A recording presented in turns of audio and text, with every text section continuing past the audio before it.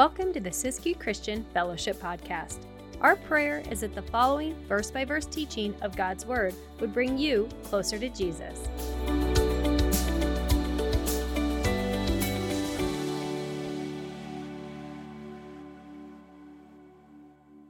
And we're going to finish up the section that we've been taking chunks of for a little while. This whole section of chapter 9, 10, and 11. This whole section all about Romans. We're going to finish that section up tonight.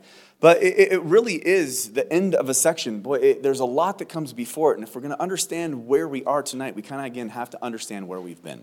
And so I want to take just a quick second and do a quick review of where we were, bring us up to speed, so that way we can all just kind of truck along together. So if you haven't been trucking along, you're going to be very grateful for this. If you've been here the whole time, you're going to be like, all right, Pastor Jeremy, I've heard it. Don't tune out, right? It's good. I want, when I talk to you guys, when I repeat these things, boy, when I see you grabbing coffee, you should be able to tell me what I taught tonight.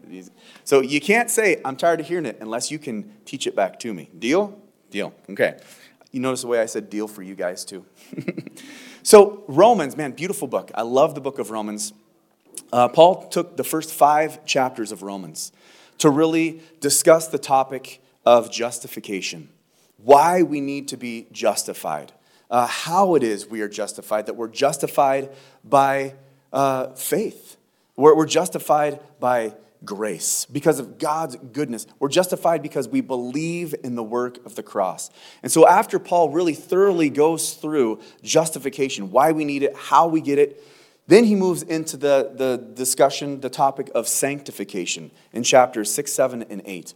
And he really just unpacks for us these beautiful truths as Christians, that really God saved us, but we aren't where he needs us to be yet, right? Wouldn't it be great if when we got saved, we never wrestled with sin ever again? Wouldn't it be great if once we got saved, boy, temptation never reared its ugly head. We never struggled ever again. That's just not the case.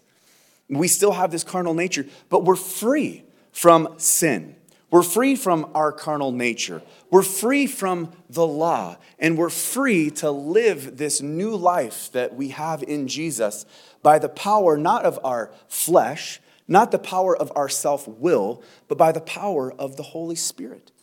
And Paul wraps up that section after the first 5 chapters, justification, the next 3 chapters, 6, 7, and 8, sanctification. He wraps up the section of sanctification with just some mic drop promises that we can hold on to as Christians.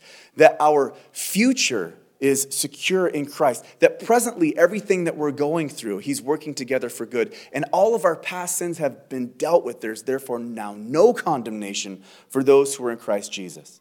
But as you kind of truck along with Paul, as he's making this argument and teaching us all of the treasure and all the wonders that we have as Christians in Jesus, a couple questions just naturally bubble to the surface.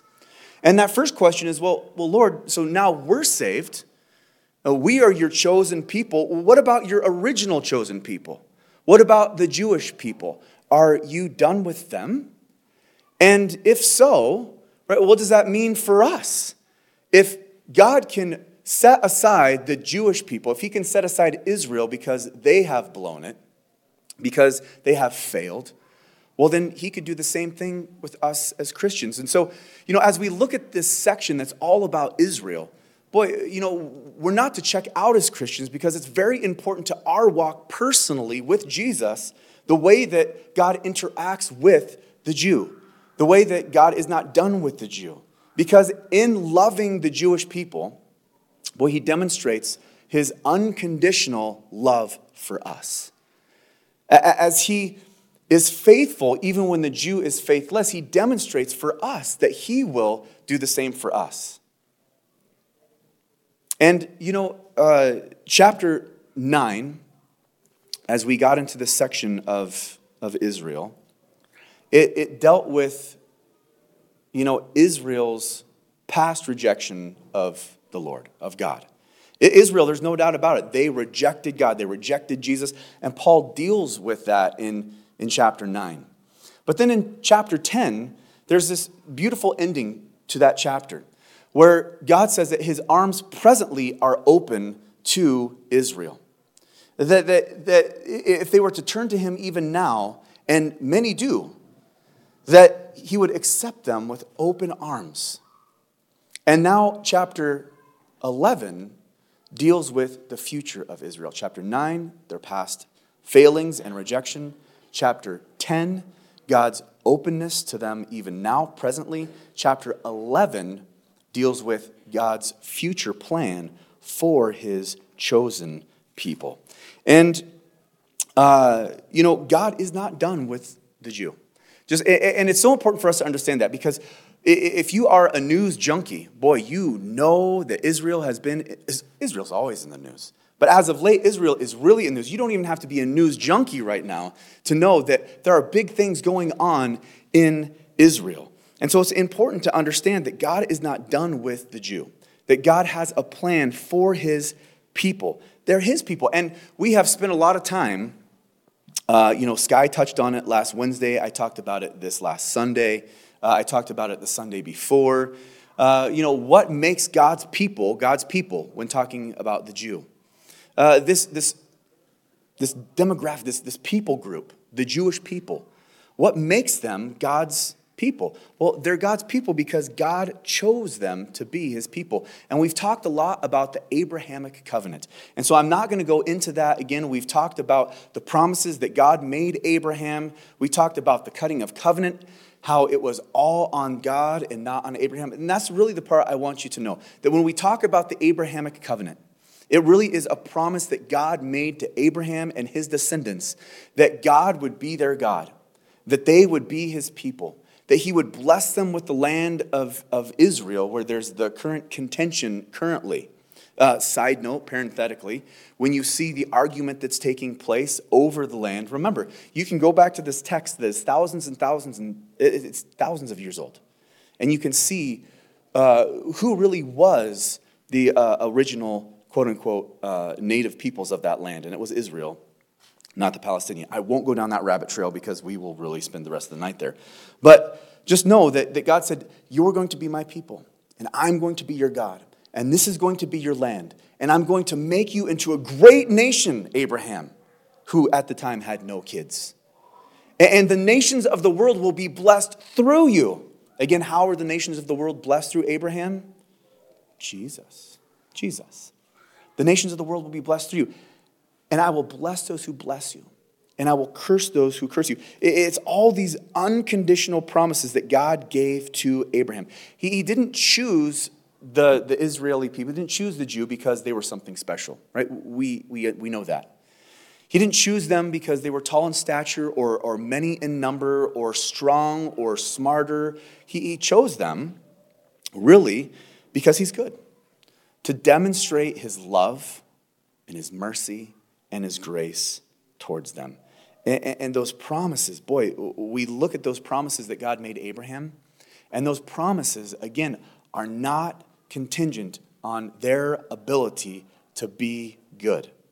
And again, I won't get into it. I'm tempted to, but I'm not going to. Just know that those promises that God made Abraham, they were based on God's merit and not Israel's merit, which is how we know that God is not done with the Jew, which is also why we are encouraged when we read through this, because we know that God's love for us isn't based on our merit, right? I'll say that again. God's love is not based on our merit.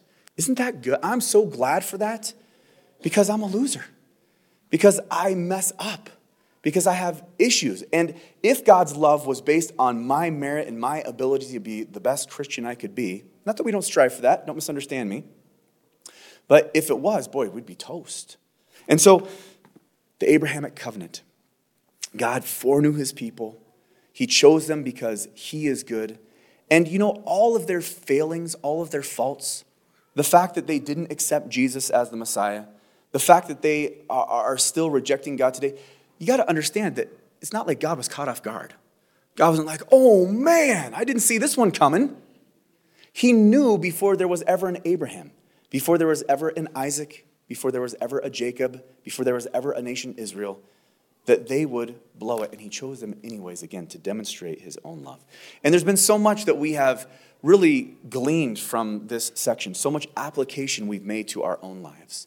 But we've seen really how patient and long-suffering God really is. When we look at the way that God deals with Israel, boy, we really see demonstrated for us not only his love and his grace, but his patience. And the Bible tells us that God is patient with all of humanity, with us individually. Why? To give us time to repent and turn from our sin. The Bible tells us that is his will for all to come to the saving knowledge of who his son Jesus is. The Bible tells us that God does not take pleasure in the destruction of the wicked, but he desires for us to turn to him and trust him.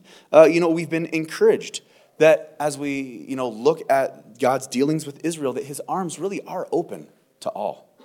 It doesn't matter what your background is. It doesn't matter what sins you have wrestled with. It doesn't matter what sins you're wrestling with currently. That God is available if you are willing to believe on him, the Bible says.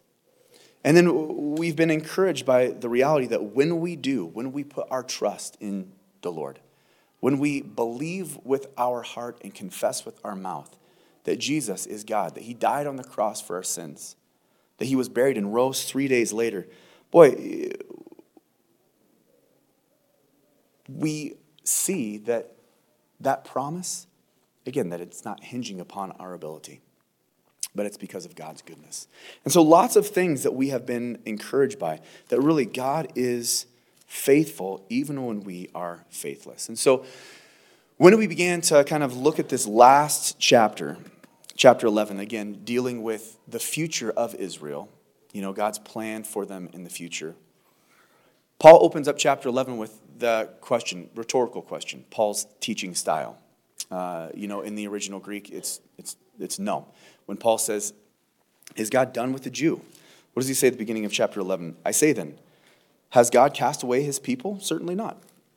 God's not done with the Jew. And that's really Paul's final argument. God's not done with the Jew. And he uses these different pieces of evidence to support that claim.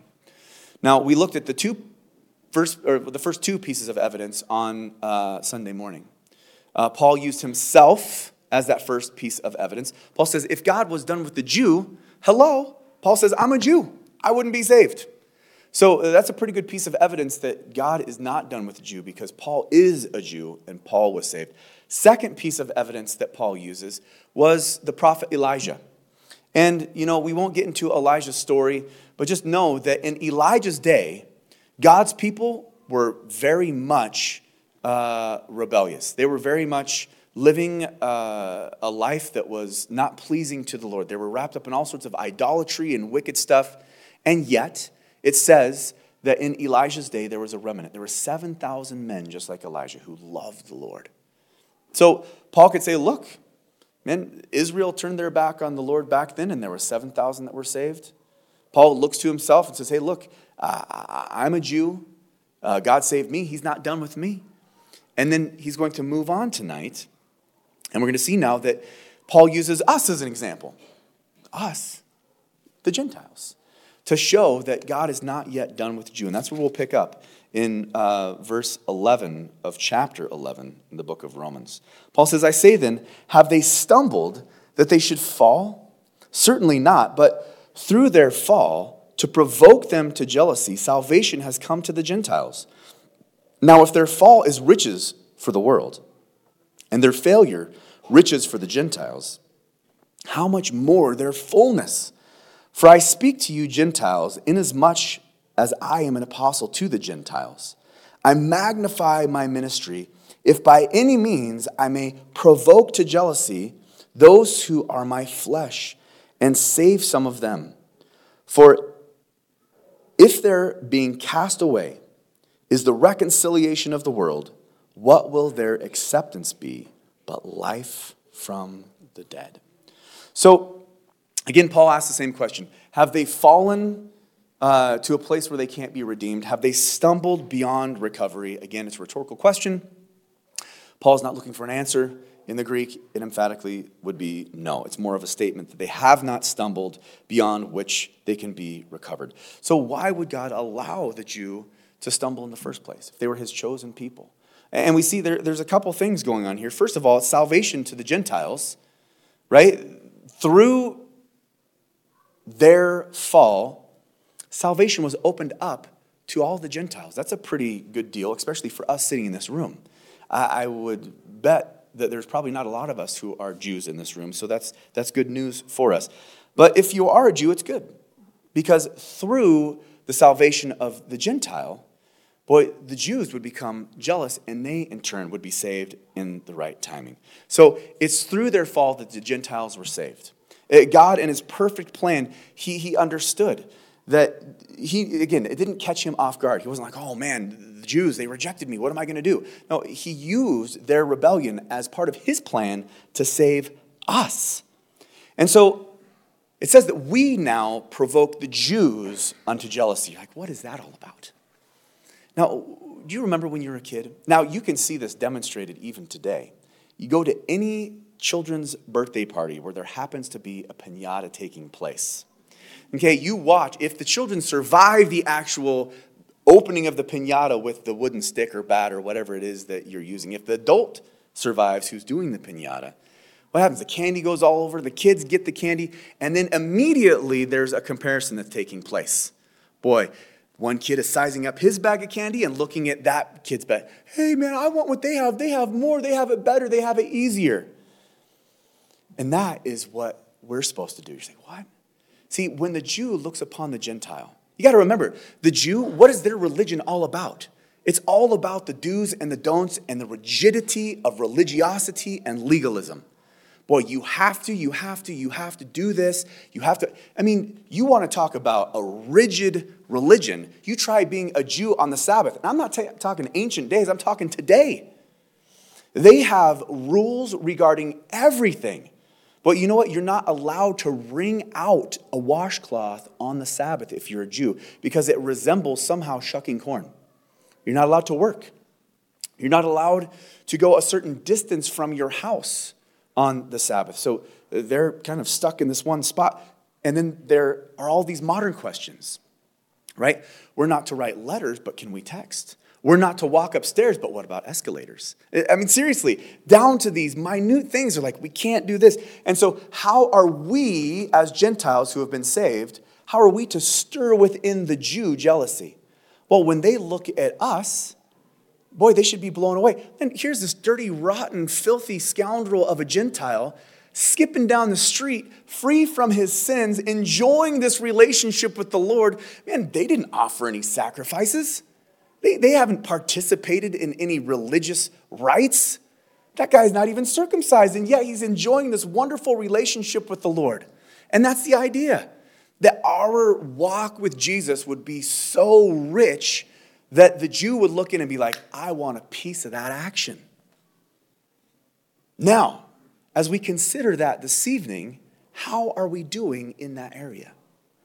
Right? When people look at your walk with Jesus, when people look at my walk with Jesus, is there kind of sentiment, boy, I'm provoked to jealousy. I want some of that. Or are they just provoked? Do they look at your walk with Jesus and say, man, there's something about that. Man, there's a peace and a love that individual has that is just attractive? Or do they look at you and say, man, what happened to you today? Why are you the grumpiest person? I'd rather have a root canal than to sign up for whatever it is you got. And so often that's the way we can be. We can be the grumpiest people who are supposed to be the most joy-filled. And I'm not saying that we ought to be, perfect. And I'm not saying that we should be plastic and fake either. But I would wager that there are people in your life, if you're a Christian here tonight, that you can look back and it comes to mind those people who were just walking it, who had that love, had that peace, had that relationship. You're like, man, I want that. There's people in my life that I look back and say, man, it was a real encouragement, and it provoked me into jealousy. And let us be those people.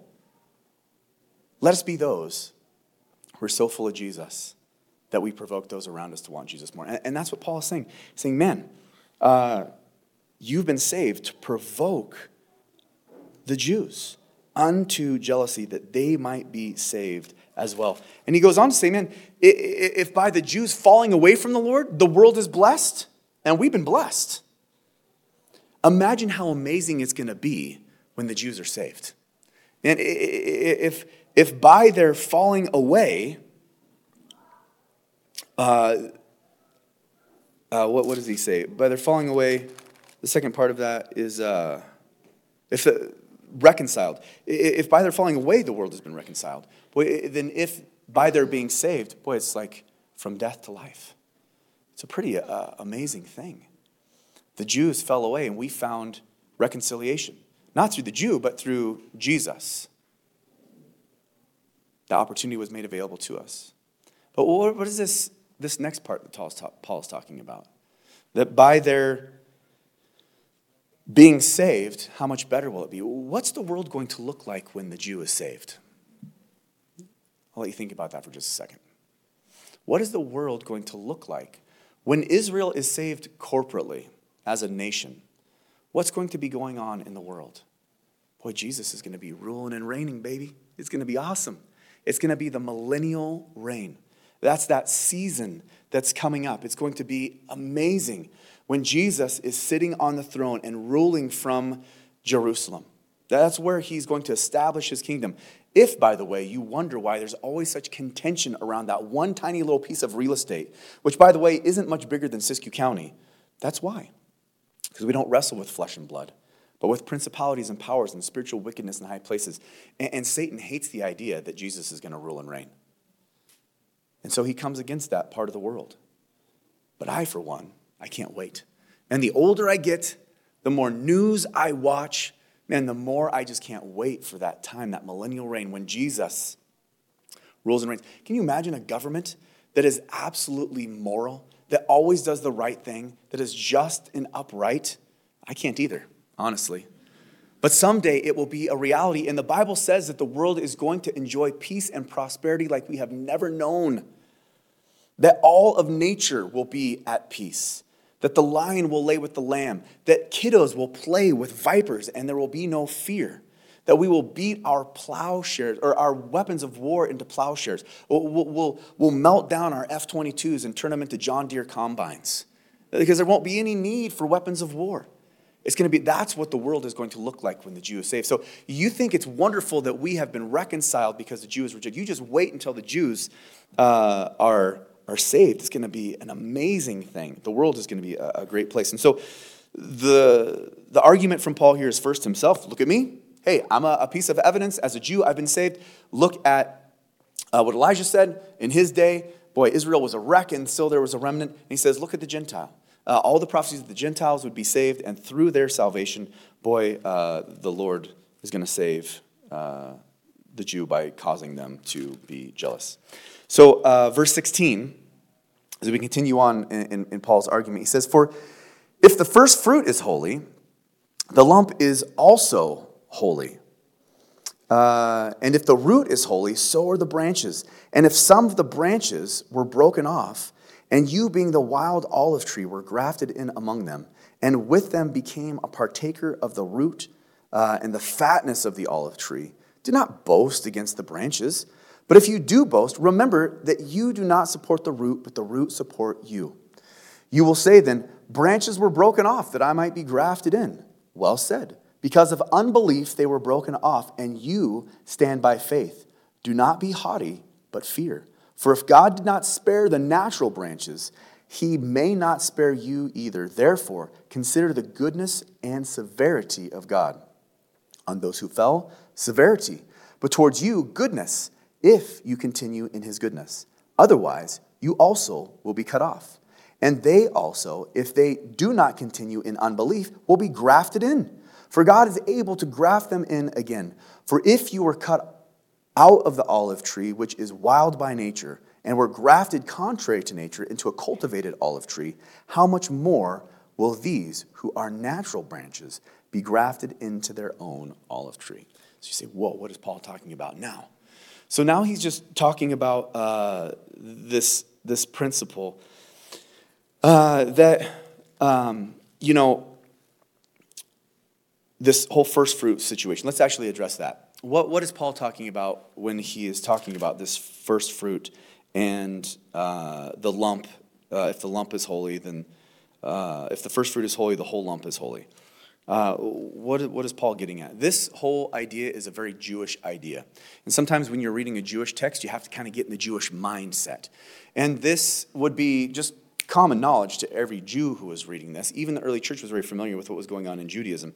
But this was an offering, right? It was the heave offering. It was the first fruit offering. So when the nation of Israel was coming into the promised land, it was a land flowing with milk and honey. Boy, the harvests were abundant. The livestock did great. But God said, don't forget where that blessing comes from. When you get into the land, the first harvest you make, you take the first part of that first harvest and you bake some cakes and you offer up to me the first fruits as a heave offering, as a reminder to you that this is the Lord's. God provided it. It's all the Lord's. His provision and blessing is something that we should remember. The first fruits, it was that offering made to the Lord. And when they made that offering, that first little cake, they said, all right, this is the first of the first, Lord. It belongs to you. We're recognizing your goodness and your blessing towards us. That first offering would sanctify the whole entire harvest. That's the idea. That first cake would sanctify the whole harvest. But it's interesting, as we think about this idea of offering up to the Lord the first fruits, the first part of our dough, there is a connection and there is an application for us as New Testament believers, right? Because this isn't just a Jewish thing where the Jews, the Lord said, hey, I want you to give me the first fruits of what you make. Because as Christians, what are we commanded to do? We're commanded to tithe, to give the Lord the first of our fruits, to recognize, Lord, the things that I have, you provided. The things I enjoy in my life, they belong to you. Lord, I recognize the things that you've blessed me with as just that, a blessing. And when we tithe, it keeps our heart right. So what does it mean to tithe? A tithe literally means just a tenth. That's it. The first tenth of what you make belongs to the Lord. That is the principle of the tithe. You say, man, 10% of my paycheck goes to the Lord? 10%? That's what the Lord says, 10%. And you say, man, that seems a little legalistic, doesn't it? I thought we were saved by grace, and it's not. This is the first thing I want you to understand, is that tithing is not a means of salvation. You can't buy your way into heaven. It doesn't matter how much you give the Lord. But tithe is something that the Lord calls us to do as Christians. And it's something that was before the law. It's something that is in the law. And it's something we see after the law. There in Genesis chapter 14, Abraham, well, he was in this series of battles with different kings. After everything is all wrapped up and going well, he meets with a foreign head of state, let's just call it, another king. This king, his name is Melchizedek. Now, here's the thing about Melchizedek there in Genesis chapter 14. He is an interesting, mysterious dude. You want to get off on a rabbit trail all by yourself? Study out who Melchizedek is. Melchizedek, he was this man. He was the king of Salem, the king of Jerusalem. The king of peace is literally what Jerusalem, Salem means. So he was the king of peace. He was the priest of the Most High God. He's the high priest. Well, that's an interesting combination. Who does that bring to mind? Who is the king of peace and the high priest? Jesus? Yeah. You read through Hebrews and it talks about how Melchizedek has no beginning and he has no end, no genealogy. And there, what does he give to Abraham at this meeting? Bread and wine. Seems ringing any bells for anybody? Bread and wine, pretty symbolic in scriptures, the body and blood of Jesus. And here's the kicker. Abraham pays a tithe to Melchizedek. Recognizes him. Now, there's some debate about whether this is a Christophany, Jesus really incarnate before he came as Jesus, or if this is a picture or type of Jesus. At least it's a type, a picture of Jesus. But it shows the tithe in play. A tenth was given. Then it's in the law. You can read through Deuteronomy. You can read through Numbers when it's talking about the harvest. They tithe on everything. Boy, you got the grapes came in. Boy, the Lord got a tenth of the grapes. The oil, the harvest, even your livestock. That was just the norm. Again, you're saying, God, and I'm recognizing this is yours. You're good. You're the one who blessed me. And then you go to Jesus' time. after the law. And what do you see? Jesus talking with the Pharisees, calling them out. You guys are such hypocrites. Man, you guys don't, exhibit mercy or love or anything, but you tithe. This is how religious the Pharisees were. They would tithe their spices. When you go home, I want you to get the spices out of your cupboard. All right, there's 1 grain of pepper for the Lord, 9 for me. 1 grain of pepper for the Lord, 9 for me. I mean, that's how they tithe. But they left off being merciful and loving. And Jesus said, man, you knuckleheads, you're trying to be religious. You should be about love and you should be about mercy and not leave off the tithing either. Guys, Jesus said, man, he, in his own words, said it was good for us to tithe. So God, he says, I want you to give a tenth. And then you keep 90. Here's the reality. It blows me away that God lets us really keep any. It's all his. He says, it's all mine. I'll let you keep 90% of what is mine. You say, well, I worked for it. Who gave you the ability to work? Well, it's my ingenuity. Who gave you the ability to be ingenuitive? That's not a word, but I couldn't think of the word, so I made one up on the spot. I was honest about it. But where did all those things come from? Any of you business people out there ever fall into a deal? You're just like, whoa, how did that even happen? I'll tell you how it happened. It was the Lord. Right? So he says, it's all mine. I just want a tenth. But why? Why does God want a tenth of our money? Well, it's because the church needs your money. No, it's not. God doesn't need your money. God doesn't need your money. It's not because God needs it. It's because we need to give. See, it's a matter of our heart. It's good for my greedy little heart to remember that the things that I have aren't mine, but that I'm a steward of them. Luke 12:34, where your treasure is, there your heart will be also. Something happens. There's a reality check that comes into my life as I'm writing that tithe check to the Lord. That's right, Lord, thank you. There's a gratitude that follows. There's a rightness. And Micah tells us that when we withhold the tithe, we're actually robbing from the Lord there in Micah 3.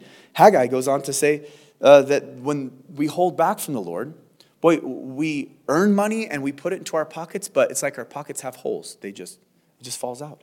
But then again, in Malachi, the Lord says, I want you to try me in this one thing. Try me. Put this to the test and see if I don't bless your socks off. Now, here's the thing. It's not really fun as a pastor to talk about tithing, right? Especially in a culture where money and the church, those two things, they've been so abused. And you have prosperity preachers telling people that if they send a check in, that they'll pray over you and you'll be healed. Or if you send a check in, all your dreams will come true. Or you can sow a seed check of $50 and then magically in your bank account you'll receive $50,000. All the while they're adding private jets to their fleet. That's all trash. But it doesn't negate the truth of the scripture. You hear me? So the Lord says, hey, this is important. It's important to keep your heart right. And here's the thing. If you think I'm self-serving in it, give somewhere else. I don't really care, but just give to the Lord. And I can tell you from my own personal experience, and God has been so good in this area in my life. When he says, test me in this area, and he means test me in this area. Man, when we are faithful, it's just an amazing thing. It's not like gambling. It's not like a get-rich-quick scheme. But there's a blessing in it, and it's the way that the Lord would have us to do it. And so that is just the reality of what they were dealing with. That's what this whole idea of first fruits is. You give the first part to the Lord, the rest is blessed. And that's a principle that extends to us through the tithe. Super important for you guys to understand that. Again, this is not a self-serving thing. God doesn't need your money. But we need to give. It keeps our hearts right. And so this whole idea is that what is considered first contributes to the character of what is related to it. The cake and the harvest. Right? If the cake is blessed, then the harvest will be blessed. Then he goes on to talk about the olive tree, the roots and the branches. If the roots are holy, then the branches that grow from it will be holy. So who are the first fruits and who are the roots for the Jews? Right? If we're thinking in context of what Paul is talking about the Jews, he's using this evidence of why the Jew is still saved. Well, the first fruits are the patriarchs. This is his next piece of evidence. Right? He used himself. He used what Elijah said. He used the Gentiles, and now he's using the patriarchs. Right? The patriarchs, they are the first fruits. Abraham and the promises that God made to Abraham. If God accepted Abraham, then God will accept the descendants of Abraham, those promises. Now, I'm not talking about universal salvation for Jews through their genealogy. We've gone over that over and over again, and I don't want to beat that dead horse. But it's that promise that God is keeping to Israel. It's evidence that God is going to keep that promise. That if he accepted the first lump, the rest is holy. Same with the roots. If the root is holy, then those who came after the root, the descendants of Abraham, Isaac, and Jacob, they will be holy also. It's those promises. And it's Paul's evidence that their stumbling as Israel, it's temporary. It's not forever. It's just for a minute. And then Paul goes into, after establishing this idea, this first fruits, if the first bit was sanctified, then the whole lump will be sanctified. If the roots are holy, then all the branches will be holy. Well, he gets into this, I don't want to call it controversial waters, but really bothersome waters if you look at it the wrong way. And he starts talking about branches being broken off and other branches being grafted in. And then those branches being broken off if you're not careful. And then those other branches that were broken off being grafted in again. You're like, what's going on, Paul? We got a lot of breaking off and grafting in going on. Paul is using this analogy that the roots, it's the promises that God made to Abraham. And what grew out of that was the Jewish people, who God will honor the promise that he made to him because he is good. But there is a season right now where they have been broken off. The Jew, by and large, corporately, the majority, they are walking in unbelief. And if you are a Jew today, that's no guarantee that you are saved. And that's what Paul is talking about. That the people group of Israel corporately, they've been broken off. Why? That we might be grafted back in. But here's the thing. We have been grafted in. What have we been grafted into? And this is what I want you to hear me. I know I've been doing a lot of talking, and, it's easy to start to check out. But what have we as Christians, what family are we grafted into as Christians? We're grafted into that same root, to the Abrahamic promises. We are descendants of Abraham. That's why it says there in Galatians 3:29, and if you are Christ, then you are Abraham's seed and heirs according to that promise. Right? And so, what's Paul's point in all of this for us? And that we should be aware of what's going on. Hey, don't boast. Don't be arrogant as Christians according to the Jew. Don't think that you're special. Like, really, how is it possible for us as Christians to think we have something up on the family that we've been adopted into? Right? It's not right. He goes on to say, man, remember, you guys, you don't support the root. The root supports you. There is a spiritual gratitude that we owe to the Jewish people. And God made his promises through Abraham that we are a part of through Jesus now. And so it's important that we understand that. And, because when we don't understand that, boy, there's all sorts of things that start to come into play when we fail to acknowledge that reality. And we'll talk about that in a little bit. But the Gentiles have been grafted in, but there's that disturbing part. He says, hey, don't be haughty. The Jews were broken off because of unbelief. And you stand by faith, but don't be haughty, but fear. For if God did not spare the natural branches, he may not spare you either. Therefore, consider the goodness and severity of God. What does that mean? Does that mean if we don't watch it, that the Lord is going to break us off? That if we're not careful, then he's going to cast us away? No. See, this is not a message of how we can lose our salvation. Again, I believe the Bible teaches clearly that we can't lose our salvation. So what's being spoken of here? So just like God was right in putting off the Jews for unbelief, but God could be right in putting the Gentiles off for unbelief as well. He'd be right in doing the same thing. And it is noteworthy to mention that in the last days, there is a falling away of the Gentile church. We read in 1 Timothy, we read in 2 Timothy, how there's going to be a falling away. I don't have time to go through it tonight, but check it out. It really is interesting. The things that we read there in 1 Timothy, the falling away of the Gentile church, we see taking place even beginning in our day currently with the things that are going on concerning the LGBTQ movement, even the vegan movement, the whole global warming movement. It's interesting. You can start connecting some dots. I wish I had time to dig into that, but I really don't. And so this is not a passage that would support the idea that we can lose our salvation. It really isn't, because the key really is to, first of all, have a proper fear of God. That's what Paul says. He says, man, don't be haughty, but fear. And what does it mean to fear the Lord? It means to respect and to honor and to love. Right? God is our Father. He's our dad. He's our brother. Jesus is our friend. But he's our Lord, our God, and our master. Sometimes we get the Jesus is my homeboy sort of like thing going on where we forget the reverence and honor of the Lord. And it's important that we have that. But secondly, and most importantly, Paul says continue in his goodness. Right? If you're worried, I don't want to be cut off and thrown into the fire and I don't want to lose my salvation. But listen, that's not what it's saying, first of all. But second of all, just stay in the goodness of God. That's what Paul says. How do we continue in God's goodness? We continue in his grace. We continue in the fact that we can't earn God's love. We continue in the fact that it's according to his sacrifice and not our good deeds that we are saved. And the whole point of this section really is that the Jew can be grafted back in. Right? We can very easily get off into the weeds and misread some stuff, but Paul's point is that the Jew can be grafted in, and he will be. So he goes on to say, hey, don't be ignorant about this. Verse 25, for I do not desire, brethren, that you should be ignorant of this mystery, lest you should be wise in your own opinion, that blindness in part has happened to Israel until the fullness of the Gentiles has come in. And so all Israel will be saved. And it is written, the deliverer will come out of Zion, and he will turn away ungodliness from Jacob. For this is my covenant with them when I take away their sins. So Paul tells us as Christians, hey, don't be ignorant of this mystery. Don't be ignorant that God is not done with the Jew.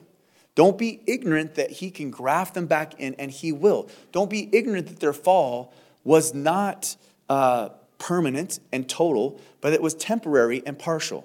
And why is it important that today, in 2023, that we aren't ignorant of this truth?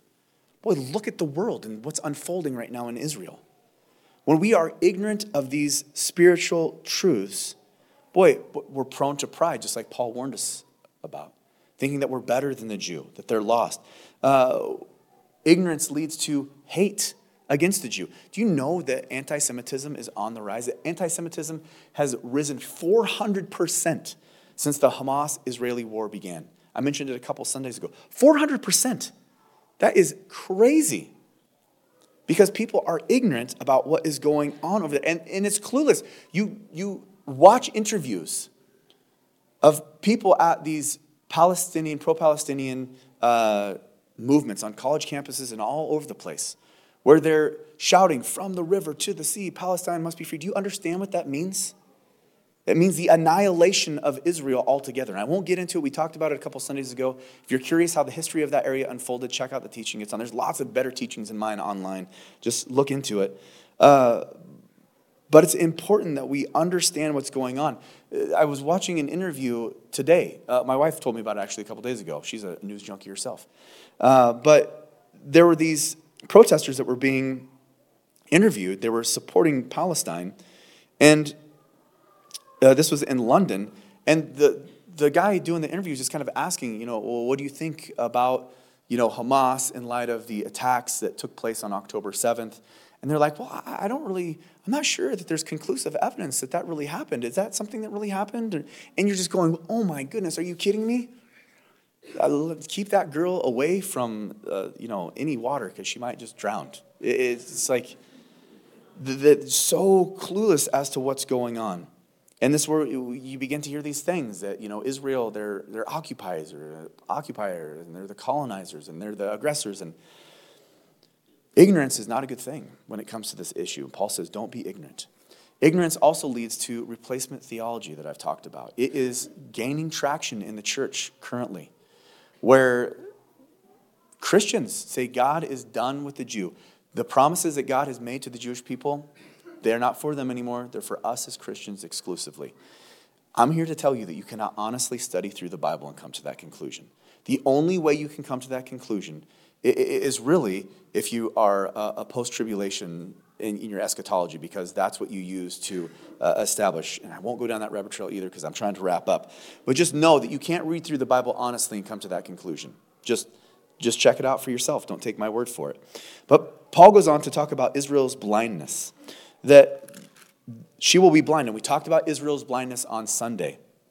If you're curious about that, you'll have to go back and listen to that. But Israel is blind for a season. That is, there's a hardness. There's an understanding that she won't have. But Israel's blindness has an expiration date. Israel's blindness comes to an end, and Paul tells us when it comes to an end, lest you should be wise in your own opinion, that blindness is in part happened to Israel until the fullness of the Gentiles has come in. So Israel will remain blind until the fullness of the Gentiles come. Now, what is the fullness of the Gentiles? What does that mean? It's exactly what it sounds like. That there is a magic number of Gentiles who will be saved. And when that last Gentile is saved, boom, things are going to change. And that really is when the rapture is going to happen. The church is raptured. That ushers in a 7-year period of hell on earth where God's wrath is poured out on a Christ-rejecting sinful world. And it's during that time that Israel will be saved, halfway through that tribulation period. See, everything is up in arms and crazy in Israel right now. Right? The world has been looking for an answer for the conflict in the Middle East forever. But there's going to be a man who comes on the scene who is going to have all the right answers. And they're going to hold him up, and he's going to make a peace treaty with Israel. Boy, he's going to be the best thing since sliced bread, but he's going to go back on his word. And halfway through the tribulation period, he's going to go into the temple, and he's going to claim himself to be God. And the Jews' eyes will be opened. They'll go through a terrible time, 3.5 years. But when Jesus comes back, and you can read through Zechariah 12 and 13, check it out, make note of it, and it describes what is going to happen to Israel when they see Jesus for who he is. They're going to see the wounds that are on his hands, and they're going to weep. They're going to say, well, where did you get those scars? I got them from my friends. They're going to see nationally. Their eyes are going to be opened, and they are going to be saved. But not until the last Gentile is saved. And what is that number? Who knows? Who's that last person that could be saved? Maybe you're in here tonight. You just need to hurry up and get saved. And we can all just be done with this mess. But that is what's going to trigger that next thing, because God's not going to leave a single one behind. Right? He left the 99 to find the one. He's going to gather in all 100. But when the 100th is gathered in, boy, things are going to begin to unfold. And then we'll finish up this chapter, because we have to tonight. We got to buckle up. We can't be stuck here on Sunday. Not that we're stuck, but we can't divide this up, or it just won't make sense. Verse 28. Concerning the gospel, they are enemies for your sake. But concerning the election, they are beloved for the sake of the fathers. For the gifts and the calling of God are irrevocable. For as you were once disobedient to God, yet have now obtained mercy through their disobedience, even so these also have now been disobedient, that through the mercy shown you, they also may obtain mercy. For God has committed them all to disobedience, that he might have mercy on all. Oh, the depth of the riches, both of the wisdom and knowledge of God. How unsearchable are his judgments and his ways, past finding out. For who has known the mind of the Lord, or who has become his counselor, or who has first given to him, and it shall be repaid to him? For of him and through him and to him are all things, to whom be glory forever. Amen. So in 28 through 32, Paul just kind of summarizes the relationship between God and the Jew and God and the Gentile. That the Jew, boy, they were an enemy to the gospel. They didn't believe, but through that, the Gentile was saved. But then through the Gentile, the Jew will be saved also. And it's this whole plan of God's that is unfolding, that Paul is just sharing with us. Right, think about it for a minute. God presented himself to the Jewish people. They completely reject Jesus. But instead of just throwing them away, God uses that to save the Gentile people. And instead of just throwing the Jew away, he uses their salvation to cause the Jews to become jealous, that they might be saved, that in the end, all are saved. And you just stand back and say, whoa, God, you are amazing.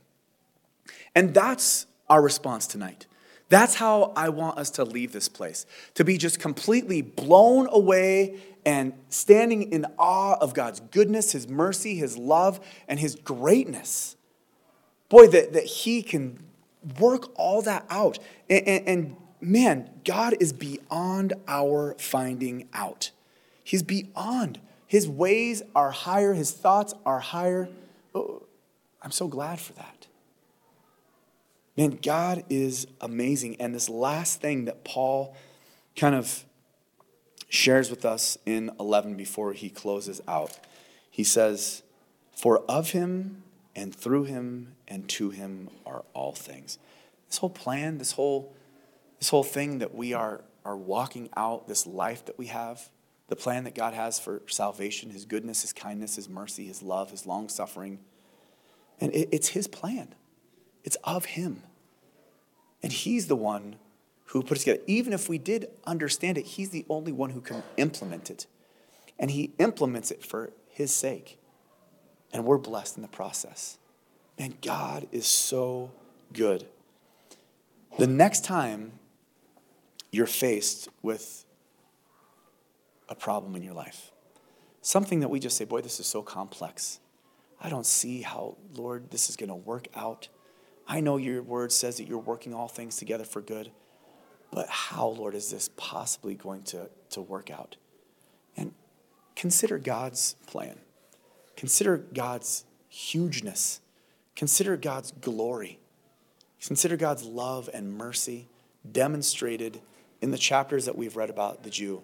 And just be flat out encouraged by how amazing God is. Amen? So, Lord, we love you. Thank you so much that as we've studied through this chapter, we've been so encouraged. As we've studied through this section, Lord, we've been so encouraged. Lord, this book, if I'm honest, has been so encouraging. But to really know, Lord, to let this fact, this truth sink in, that we belong to you not according to our own strength or our own merit, but according to your goodness. That our part is to believe and to trust that you've done all the work required. What a beautiful thing that is. And as we stand back and look at just the mastery of your plan, Lord, who has given you counsel? Who do you owe anything to? Lord, you're so amazing. And I pray that we would leave this place with a respect, with an awe, with a hunger, with an appreciation, with a gratitude, Lord, for who you are in our lives. We love you, and I just thank you, Lord, that you are going to see us through. Not because we're good enough, not because we've earned it, but because you're good and you're God. As we go our way, may we be mindful of that reality and the fact that you've got us. You've got a plan for us. Just like you had a plan for Israel, you have a plan for Israel. You have a plan for us. And when we're tempted to get sketched out and to panic and be filled with anxiety because we're not sure how things are going to work out, Lord, remind us that you are working things out. We love you. We thank you again. In Jesus' name we pray. Amen. We hope you've enjoyed listening to this teaching of God's Word presented by Siskiyou Christian Fellowship. We pray it's blessed you and given you a greater understanding of the Bible. To learn more about us, visit SiskiyouChristianFellowship.com.